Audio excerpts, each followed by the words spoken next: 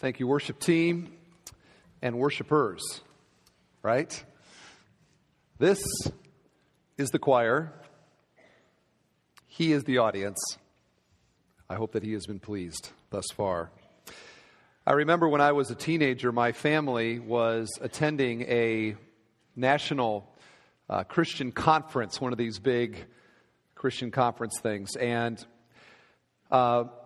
I recall being there and in this, what seemed to me to be like a massive auditorium where they had as speakers the kind of normal lineup types. You had Christian college presidents, there were authors, there were pastors of big churches, and these were the guys that were sort of paraded across the front of the stage. And I remember sitting there and just being somewhat in awe of the whole experience and the people that were up there speaking and the spotlights that seemed so impressive to me. And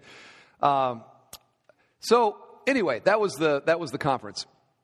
The convention center was connected to a hotel that basically like everybody stayed at this hotel. And so my dad and I were going to our room, and we were in the lobby, and we pushed the button to go up the elevator to our room. And the doors open, and we step into the elevator, and we look around, and the elevator is filled with these somebodies, these big shots, these speakers and all of that. And my dad, who's never one to miss an opportunity to be profound and attempt humor, looks around the elevator and he says, "Wow, this elevator might go all the way to heaven." Yeah, that's my dad. Now, why did we feel that way? And I think I was kind of feeling the same way, because here we are in this little enclosed space, breathing the air that came from the lungs of these leaders. We were impressed, very much impressed. I also recall about 11 years ago when I first came to Bethel, I was asked to speak at this Bible conference. One of these conferences has been going on for like 80 years, and they actually had a surprisingly well-known lineup of speakers at this conference. I was not one of them. And I was not there to speak to the General Assembly. I was the youth speaker for the week. And let me just say, there is nothing wrong with being the youth speaker. And so they relegated the youth to this dumpy little chapel. And that's where I spoke every day, while the somebodies, the big deal types, spoke to the adults in the General Assembly. I was excited about this because I was a speaker for the week, which meant that I got to go to the speaker's dinner after the General Assemblies in the evening. And so there were really notable people that were in the speaker list, two in particular that I wanted to talk to. I remember there was one guy who was a pastor of this giant Assembly of God church, TV ministry and all the whiz-bang stuff that went along with his ministry. And then there was another guy that was the pastor of one of the largest Presbyterian churches in the country. And I was thinking I'd really like to talk to those guys. So I recall at the dinner that during the meal I got up and we were on this long table, and it kind of went from famous people to not so famous people. And so I was more down on this end. And I remember getting up and going down to the famous people section of the table. And I got to where these two guys were, and they were sort of chatting each other up. And I said, I just kind of interrupted, and I said, "Hey," "my name's Steve DeWitt. I'm the youth speaker this week. And I just became the senior pastor at this church outside of Chicago. I wonder if you have any advice for me." And they said, "Why don't you pull up a chair?" And so I pulled up a chair, and they gave me their time, and they gave me attention, and they gave me advice, and they actually acknowledged my existence.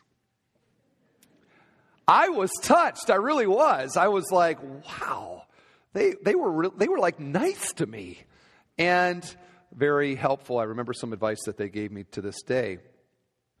But I got the idea after talking with them that while they were somebodies, they didn't look at themselves like they were a big deal. And this is what Paul is bringing us to now, is the question of how should God's people view spiritual leaders in their life, and how should spiritual leaders view themselves? Like, who's the big deal? Who's the big shot in the church? And how should we look at it? And you might recall that this has been a problem in the church at Corinth. We've been studying the book of 1 Corinthians, and that this is a problem in the church. It was a big-time problem in the culture because, as we've studied, the Corinthians greatly admired the wise man and they admired the orator. If you were a philosopher or if you were one of their professional speakers, you were a celebrity in the culture of the day. And that the Corinthian Christians basically brought that perspective into the church.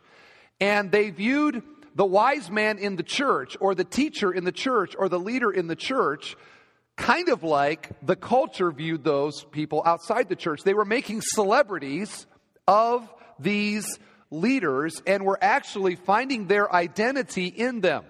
That is why Paul begins the book in chapter 1 by saying that you're saying, hey, I'm of Paul, I'm of Peter, I'm of Apollos. They were lining up behind these men. They were putting them on pedestals. They were finding their spiritual identity in a man. And so Paul has been addressing this now, and what has been going on is that the Corinthians then were making much of who they shouldn't and making little of who they should. I like that sentence a lot. Can I say it again? There's not going to be very many memorable sentences in this message, but this is one of them. They were making much of who they shouldn't, and they were making little of who they should. And this was the big problem. So, we are going to talk about this because God's Word talks about it, and frankly, because in the American church, this is a big-time problem. In fact, when has there ever been a church that has made bigger celebrities out of people than the modern American church? I mean, we have our own lineup of celebrities, people that we would feel honored to breathe their air, for them to acknowledge our existence. So this is a problem, and we're going to talk about it. We're going to read the passage, though, together, and why don't we stand for the reading of God's Word today? We're in 1 Corinthians 3, beginning in verse 5.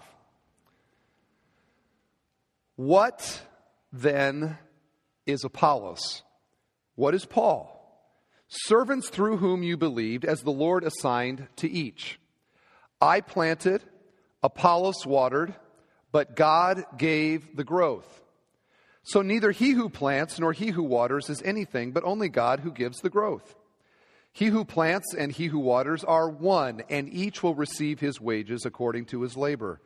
For we are God's fellow workers. You are God's field, God's building. According to the grace of God given to me, like a skilled master builder, I laid a foundation, and someone else is building upon it. Let each one take care how he builds upon it. For no one can lay a foundation other than that which is laid, which is Jesus Christ.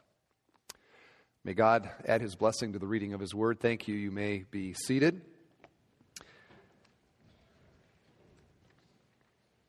Now, we're going to stretch a little bit today in the text and go over a few verses because I want to get to verse 11, which is the core of what he is saying here. And along the way, I'm not going to talk about a few things that he brings up here. And I just want to tell you that right now. So if you notice that and you're upset about that, get off my case. Lovingly, I say that, because we're going to pick some of that up in a future message and work our way through it. So here's what Paul's going to do. He wants to put Christian leadership in perspective. Like, how are we to view these guys? He says in verse 5, what then is Apollos? What is Paul? These are rhetorical questions. The idea there is like, come on, who are we? Because Paul, of course, is one of them. Now, he doesn't say this because the Corinthians didn't know who they were. Clearly, they knew who Apollos and Paul were. Apollos was a very the New Testament tells us, a very powerful and a very persuasive preacher. He ministered in Corinth. He was a man of some note. Many people believe that he wrote the book of Hebrews, for example. We don't know, but he was a key leader in the early church. How about Paul? Fairly well-known guy, don't you think? The Apostle Paul, commissioned by Jesus Christ himself in his vision on the road to Damascus, becomes the Gentile apostle. He writes 13 books of the New Testament. He founds the church at Corinth and many others, and would be a pretty well-known guy in the church, wouldn't you say? Mm-hmm. Yeah, I'd say. If you got in an elevator and Apollos and Paul were there, you'd be like, wow, we're going to heaven. But how are we to view them? What are they really? Are they like big shots? Are they somebodies in the church? And is Paul wanting us to build monuments to them and build churches to them and name things in their honor? Is that what Paul had in mind? No. He says, what then is Apollos? What is Paul? And he answers his own question by saying, servants through whom you believed. Here's the first thing to recognize about any person that is a leader or a teacher in the church. They are merely servants. Servants. The Greek word there is a familiar one, diakonos. We get the title deacon from that. We have deacons in our church, servants in the church. So their status then is not one of lifting high. They are here to serve. The word was used for menial workers of the day. Menial jobs, dirty jobs, if you want to look at it that way. Not high on the pay scale. It was most often used in Greek literature for somebody who waited on tables. Waited on tables, like a busboy. And when I saw that this week in my studies, my mind went immediately back to my teenage years, where I spent many summers working as a busboy in Waterloo, Iowa at Friedman's Cafe. Let me tell you about it. I had a uniform, white shirt, black pants, black bow tie that I had to wear. I thought about getting a picture. I probably have one somewhere, and me in my outfit. It was not like a high-scale place, though. It was more like a family cafe sort of deal. And my job as the busboy, if you're unfamiliar with what a busboy is there to do, my job as the busboy was that I had a tub, and I had a rag, and when people would leave from their table, my job was to go and to clean up their mess, which entailed taking the plates and putting them in the tub, cleaning off the napkins and all the other stuff, cleaning up the cracker explosion from the child who was in the seat. Nobody thinks about the busboy. Nobody thinks about the busboy. Crackers everywhere, vacuum, clean it up, wipe the seats off. After you wipe the table off, that's something that some people don't realize. You should do the table, then the seats, not the seats, then the table. Try not to think about that as you go to lunch today. And then I would take the dishes back to the dishwasher in the back of the restaurant, and they would clean the dishes. This was my job as busboy. I spent many hours bussing tables. In all of the hours that I spent there as a busboy, you know what I never heard one time? Never. I never had anybody come to me and say, "Hey, busboy, you are amazing."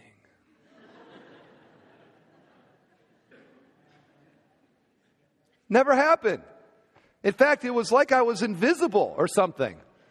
I'd go walking around, people were coming to their seats, wouldn't even acknowledge my existence. Oh, it's the busboy. Do your thing and get out of the way. We didn't get tips. We didn't get love. We were necessary, but we were unremarkable. What is Apollos? What is Paul? What is Billy Graham? What is Rick Warren? What is Pastor Steve? What is missionary Alan Fry? Who are these guys in reality? Servants, busboys, spiritual busboys. You don't build monuments to busboys. You don't put servants on pedestals. They don't go there. That's higher than they ought to be. They're diakonos. Now, that said, it does not insinuate that Christian leaders don't have a role to play, and an important role to play, just like busboys have an important role to play in the whole restaurant experience. Definitely. What is the role of the Christian leader servant? Servants through whom you believed. You see that? Through whom you believed.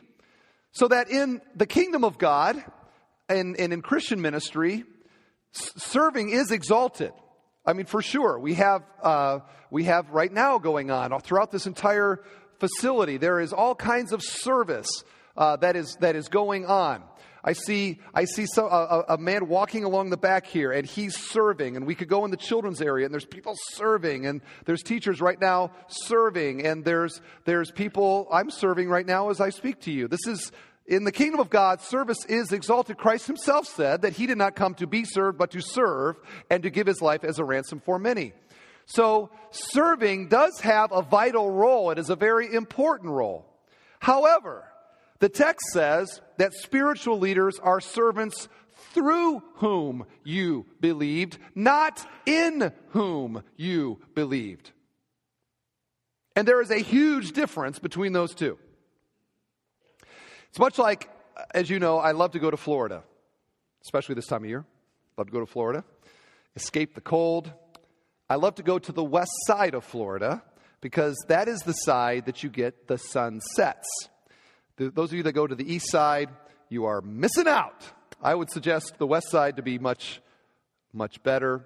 I love sunsets. You know this. I've talked with you about this before because it's a theological experience as the sun is setting and beauty begins to just sort of pour forth as it sinks, the globe sinks along the horizon, and you have the colors, the mauves and the reds and the purples and the blues, and you have the sound of the seagulls, and you've got the wind breeze off of the Gulf there, and the sound of the waves lapping at your feet, and it's great.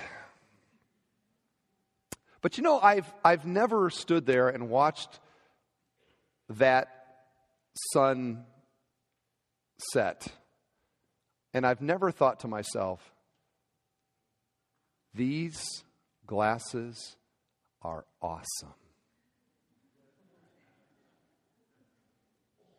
I have never thought that in the view of beauty. Never. Now, these glasses are important because trust me, if I didn't have these glasses, the whole beauty thing would not be the experience that it is. But I am seeing the beauty through the glass. I am not seeing the beauty in the glass because there's not necessarily much beauty in the glass or in the glasses. But through the glasses, now I can see another beauty.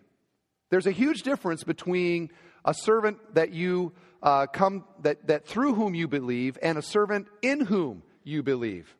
We are not to believe in glasses. We are not to believe in men. We are to, through men and through glasses, see another beauty, namely the glory and the beauty of Jesus Christ as Savior of the world. Now, the reason this is so important is that what happens is we oftentimes have people in our life that bless us in some way. We have a coach that is maybe a Christian and influences us. We have a youth pastor that has a huge impact in our life. We have the person that God used to lead us to faith in Christ. We have the person that mentors us or disciples us. We have our Sunday school teacher from 6th grade. We have a pastor in our life. We might have an author that we love to read and we grow from and we learn from. We have some maybe radio or TV person that we watch and we're blessed by. We have all of these people in our life that it is so easy subtly for our faith to be in them and not through them. And to miss the fact that they are tools. That's what they are. Tools that God uses to help us see another beauty. Again, the beauty of Christ.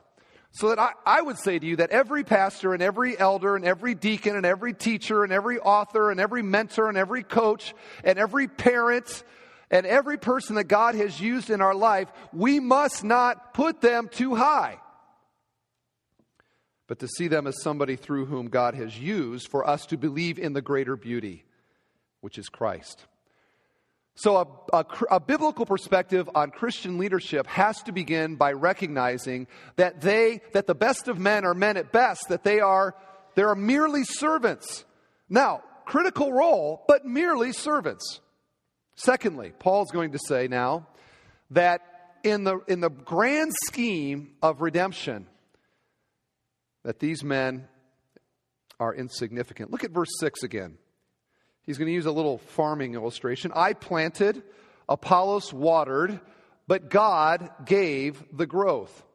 So neither he who plants nor he who waters is anything, but only God who gives the growth.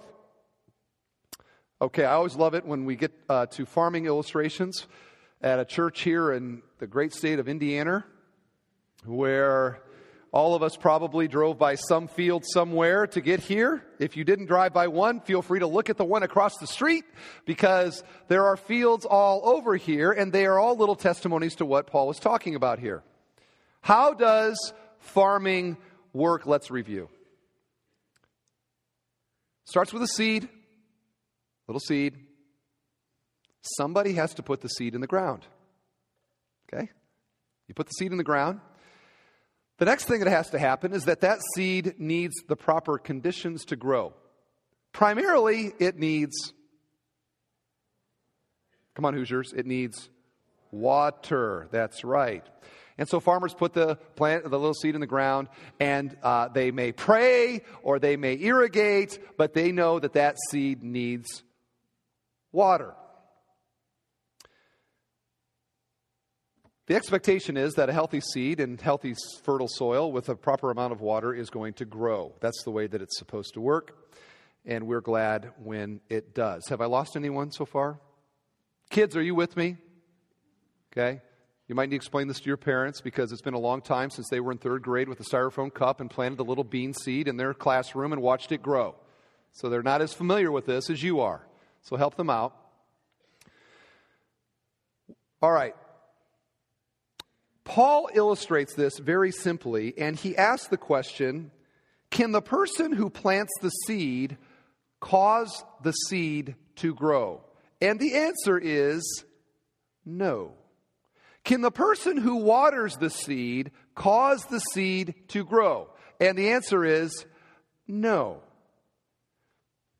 Even today, with all of our technology and all of the things that we have, we still have not figured out how to actually make the seed grow.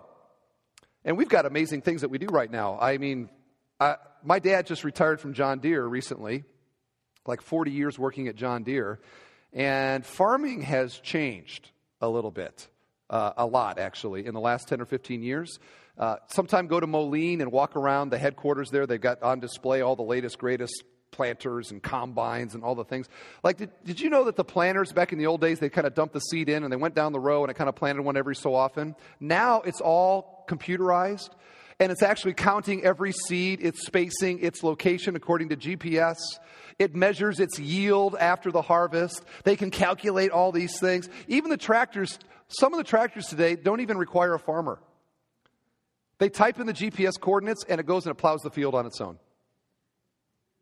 Whoa, that's right. Wow. And at Iowa State University, they've got all kinds of horticulturists. You can go there and be a horticulturist major, which I would not want to have to say that very often. I'm a horticulturist major. Just because it's a hard word to say, I'd rather be like band. PE. But they've got horticulturists. All the things that they have and all the things that the wizards who used to work at John Deere did, they can't make a seed grow. To this day, cannot make a seed grow. If you could figure out how to make a seed grow, you'd be a very rich man. Who makes the seeds grow? God makes the seed grow. And spiritually speaking, who makes the seed of salvation grow? And the answer to that is not Paul and not Apollos. And you know what? Mary Magdalene couldn't do it. And Mary, the mother of Jesus, couldn't do it. And Peter couldn't do it. And Billy Graham can't do it. And George Whitefield couldn't do it. And Charles Spurgeon couldn't do it. And Martin Luther couldn't do it. And right now, as I stand here, I can't do it. I cannot. In spite of how much volume I use and wave my arms or try to be convincing to you, I cannot cause growth in your life or my own. I can't do it. Why? Because I'm a man. And that's all that I am. I am merely a man. I got nothing. And neither do you. But God can make it grow. And God does make it grow. So Apollos watered, Paul planted, but God is the one who stepped in and actually produced the life and caused the growth. And we saw that in chapter 2, that these things come by the Spirit, not by the wisdom of man, but by the Spirit who enables us to understand spiritual truth and produces the life within us. The whole thing is about God. Therefore, who should get the glory for it? And who should be a big deal? And who should be put on pedestals? People who can't do it or the one who can?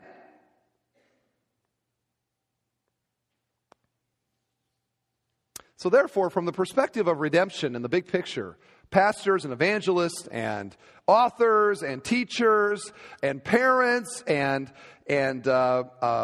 elders and deacons and all the rest, in the big picture, insignificant.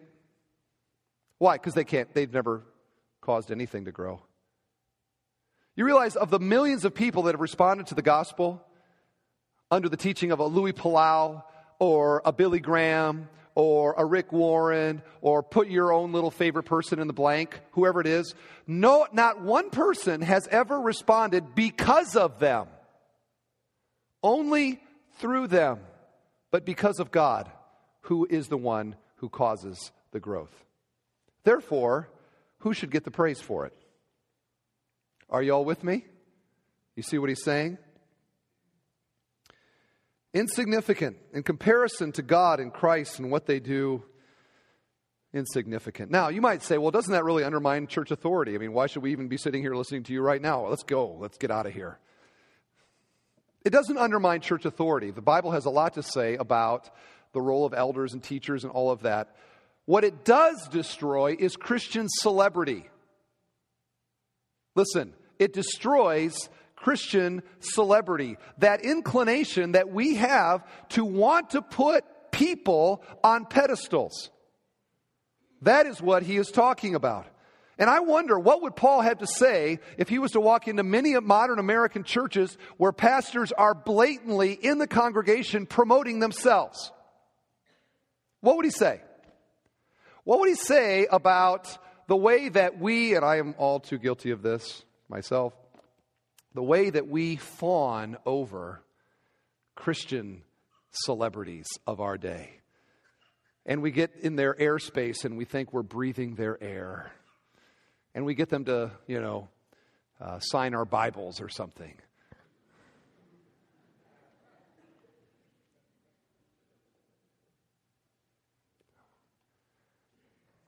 What would he think about the monuments that are built to men? merely servants God chooses to use. In the final analysis, insignificant. They're servants, and you don't build monuments to servants, and you don't put servants on pedestals. And I spent some time thinking about, why do we want to do this? Why? I mean, it was clear in the church at Corinth that they had this inclination to want to put people on pedestals. And clearly in our day, it's totally true where we want to put people on pedestals and to think more of them than we ought. Why do we do this? And it seems to me that the reason that we do this is that in some way we feel a connection with them. We feel that we can relate to them. And secretly we want to be like them. And so we put them on a pedestal. That's what happens in the culture around us. Obviously, there are celebrities in the culture around us. How do they become celebrities? I mean, they are just people like us. How do they suddenly become hot? Well, it's because people idolize them, and I think in some way feel that they can relate to them. They feel a connection with them, and they secretly want to be like them. And then they find themselves being a somebody. Well, what happens in the culture with these people? It's not very long, in most cases, before they fall. And they do something that is very disappointing. And we realize when they do it that, oh, look, by the way, they're people just like us. They are all too human. This is a big problem, though, when that person on the pedestal is a Christian leader in our life. When they fall, what happens in the hearts of the people that put them on the pedestal is often that their faith is shattered, because now the person that they thought was all that clearly is not. And the hypocrisy of what they taught or what they said or what they called you to is there for everyone to see. And it is disappointing, very disappointing. We run into people oftentimes who have walked away from the faith because when they were a teenager, they're a youth pastor, or when they were in church ministry, they're a pastor, or in their home, their mom and dad used to say this was the case, but then their parents walked away or had some horrible thing happen. And the result of that is that we run into people a lot who remain at least skeptical, if not blatantly anti-Christianity, because their faith was built or resting on a person who they did not think was flawed, but in the end shows that they are. And this produces great sorrow. And it seems to me that the real problem with this is that we fail to realize something about Jesus. Jesus was and is to this day 100% human. Think of that for a moment. He is as human as we are human. And what that means is that we can relate to Him.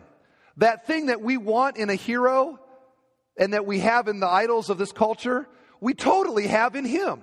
Because He is 100% like us. We can relate to Him. And that means also that He can relate to us. So that we relate to His poverty, and we relate to His sorrow, and we relate to His suffering, and we relate to betrayal in relationships, and we relate to pain and suffering that He had in His life. He relates to the poverty that we experience, and He relates to the sorrows that we experience, and He relates to the betrayals that we experience in our life, and He relates to the sorrow and the pain and the suffering that we live with in this world. Only there is one massive difference between Christ and the others that we put on pedestals. And here it is. Christ will never disappoint. He is never going to fall off the pedestal. He is never going to be anything less than what we hope and believe Him to be, the glorious, beautiful, wonderful Son of God and Savior of the world. So as we put Him on a pedestal, there is no fear that He is going to, in the end, prove to be a hypocrite. Or that our faith is going to be shattered by being disappointed in Him. Unlike everybody else that we might put on a pedestal, who most certainly will disappoint us. And that is true for whoever you think is all that. And we always have people in the church that have somebody that they think is all that. And they bring books to us. Hey, have you read this guy? You need to listen to his tapes. And they've really got it going on. And over the years, this changes. Somebody becomes sort of popular and hot, and everyone, oh, wow, this is the guy. And then like 2 years later, when his book sales go down and somebody else's goes, oh, now this is the guy. Oh, he's so wonderful and all that. And I said a few weeks ago, I said to you, the person that you think is all that, you think is all that because you don't know him well enough. If you were to get to know the person that you think is all that, you would find out that he or she is not. Our heroes are much prettier from a distance.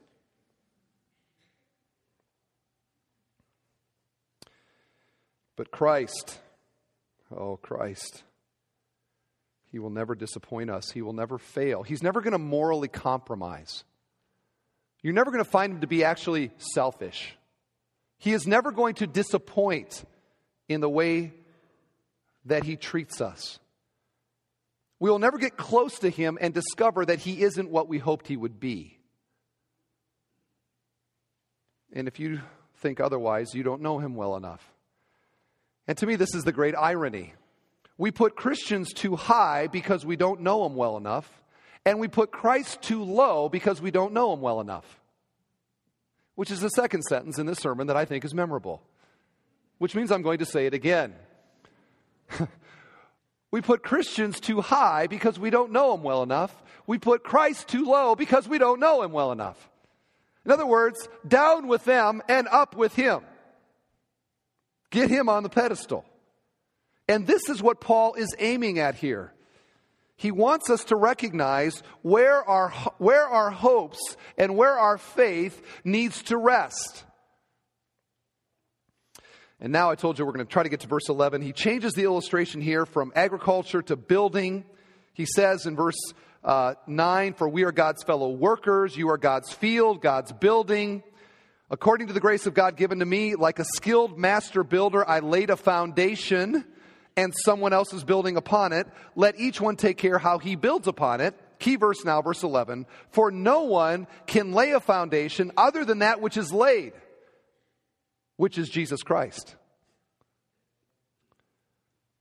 So from fields to building and foundations, Paul makes the point that there is a foundation to our faith, and there is a foundation to the church. And it is not Paul, and it is not Apollos, and it is not Peter, or anyone else. It is Christ. He is the foundation. It's a pretty good illustration, I think. We have builders in our church. If you're a builder, correct me if I'm wrong, but I am pretty sure that the first thing that you build in a building is the foundation. I've never seen a construction project that put the roof up first. You need a foundation. And if the foundation is not a good foundation, this is a serious problem, right? I remember there was a house in my old subdivision that the people moved in, and they find out that it has a bad foundation. And so they go to the builder to try to get it fixed, and the builder's like, forget you.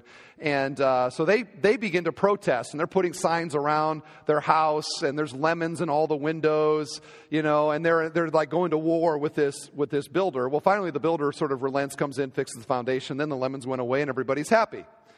Because you got to have a good foundation. If you move into a house and you find out that, oh, look, we have a leaky foundation, this is a problem. If you find out that you have a cracked foundation, this is a problem. If you find out that you have an uneven foundation, this is a problem. If you find out that you have a shaky foundation, that's a big problem. These foundations turn out to be not foundations at all. If they leak, if they move, if they shake, if they crack, that's not a foundation. That's not something you can build anything on. And what Paul is trying to help us realize, that as we look at the architecture of our faith and the superstructure of what we are believing and hoping and trusting in regarding our future, that there is no foundation other than Christ. And that when we build on a foundation of somebody in my life, or my parent or my coach or my pastor or my church or some experience that I had in my life, that I'm going to find out that this is not a foundation that's going to support me. Because what happens when your faith is built on your parents' faith, or your faith is built on your mentor's faith, or your faith is built on your pastor's faith, that when life happens, those foundations crack and move and shake, and they are uneven. And when trouble comes, oftentimes the whole structure comes down. Because people have put their faith on a bad foundation. And what this leads to is what we hear a lot. There's a lot of used to people. You know what a used to person is? Here's how it goes. This is what we hear. Oh yeah, Christianity, church and all that. Yeah, we used to do that. Or somebody says, yeah, I grew up in a Christian home, and I used to be into that kind of thing. Or my dad, oh boy, he used to. My husband, yeah, I remember when we were dating, he used to. My son, bless his heart, but he used to. There are a lot of used to people. And I have found in this community there are a lot of used to people. But then life happens. And some trouble comes, or there is some disappointment that comes. And the kind of foundation that they have put their faith on is revealed either to be unshakable, uncrackable, immovable, or movable, shakable, and crackable. And the kind of faith that stands is a kind of faith that rests on the person and the work of Jesus Christ. He is the foundation that will never disappoint us. You'll never be a used to person if you build it on the person of Christ. When I say Jesus is the foundation of our faith, this is what I mean. It means that I am trusting in the person of Christ as Son of God and Savior of the world.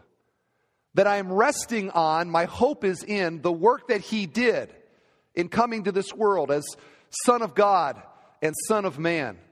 In His work on the cross as substitute and Savior. In His triumph over death in the resurrection from the grave. And in His return as Lord and King. That's the foundation. And when I build upon the person and the work of Christ, since He is unchangeable, He is a foundation that will never decay. And since He is unmovable, He is a foundation that will never shake. And since He is truth, He is a foundation that will never crack. And since He is love, He is a foundation that is never uneven. And since He is Lord, He is a foundation that is never overwhelmed when the floods of life come. Not going to happen. He is a firm and sure foundation. And Paul's like, why, when we have an unmovable, uncrackable, unshakable foundation, would we choose to rest our faith in somebody, a mere servant? Why would we do that when we have such a great foundation in Christ? So Paul is begging us not to make too big a deal about anybody.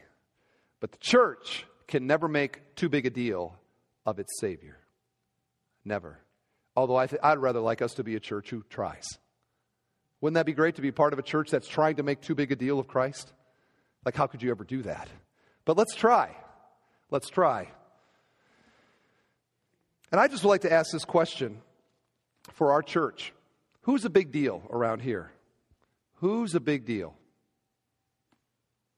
And to ask you the question, who's a big deal right here for you? When you get right down into the core of where you're kind of hoping and resting, who's the big deal there? And I wonder today, if you might not be one of those used to people. And maybe you've come today You maybe have been coming, you're skeptical, but something draws you to faith. You grew up with it. You had some disappointment, whatever it is, parents, teachers, whatever. You're a skeptic of it because you've seen hypocrisy, but something in you longs for more than anything this world has to offer. I wonder if God might not use this message today for any of, and I say this with tenderness, for any used to person, to possibly explain why you have struggled the way that you have, and why you have been skeptical the way that you have, and might not create a desire to turn from sin that hollows us out, and to maybe for the first time build a faith not on some person other than the person of Christ, and to begin to put something together that will endure. And if that is you today, my dear friend, can I just encourage you to put your faith in Christ, to put your hope in Him, to believe that He is actually Son of God and Savior of the world. And I believe that if you will open your heart to that, and if you will believe that Christ will begin to do something in your life that heretofore you have not experienced, because now for the first time your faith is resting in Him. Would you consider that? Would you consider that? If you need any help processing that, we would love to help you here at our church. And you could come to the front here at the end of our service. We'll have people to pray and talk with you. We would love to see that happen. I'd love to see used to people become like doing it people. Trying it again. That would be great. Christians, Bethel Church members, do you get the point? How should we view people that are handling God's Word, teaching us, leading us, pastoring us, small group leading us, mentoring us? How should we view people that write books and speak on the radio and bless us in that way? How should we view those people? Merely servants through whom we have believed. And as we do that as a congregation, and we put people in their proper place, we are free to put Christ where He ought to be. And that is, He's the big deal. He is the big deal. And nobody else is even close. Amen? Amen.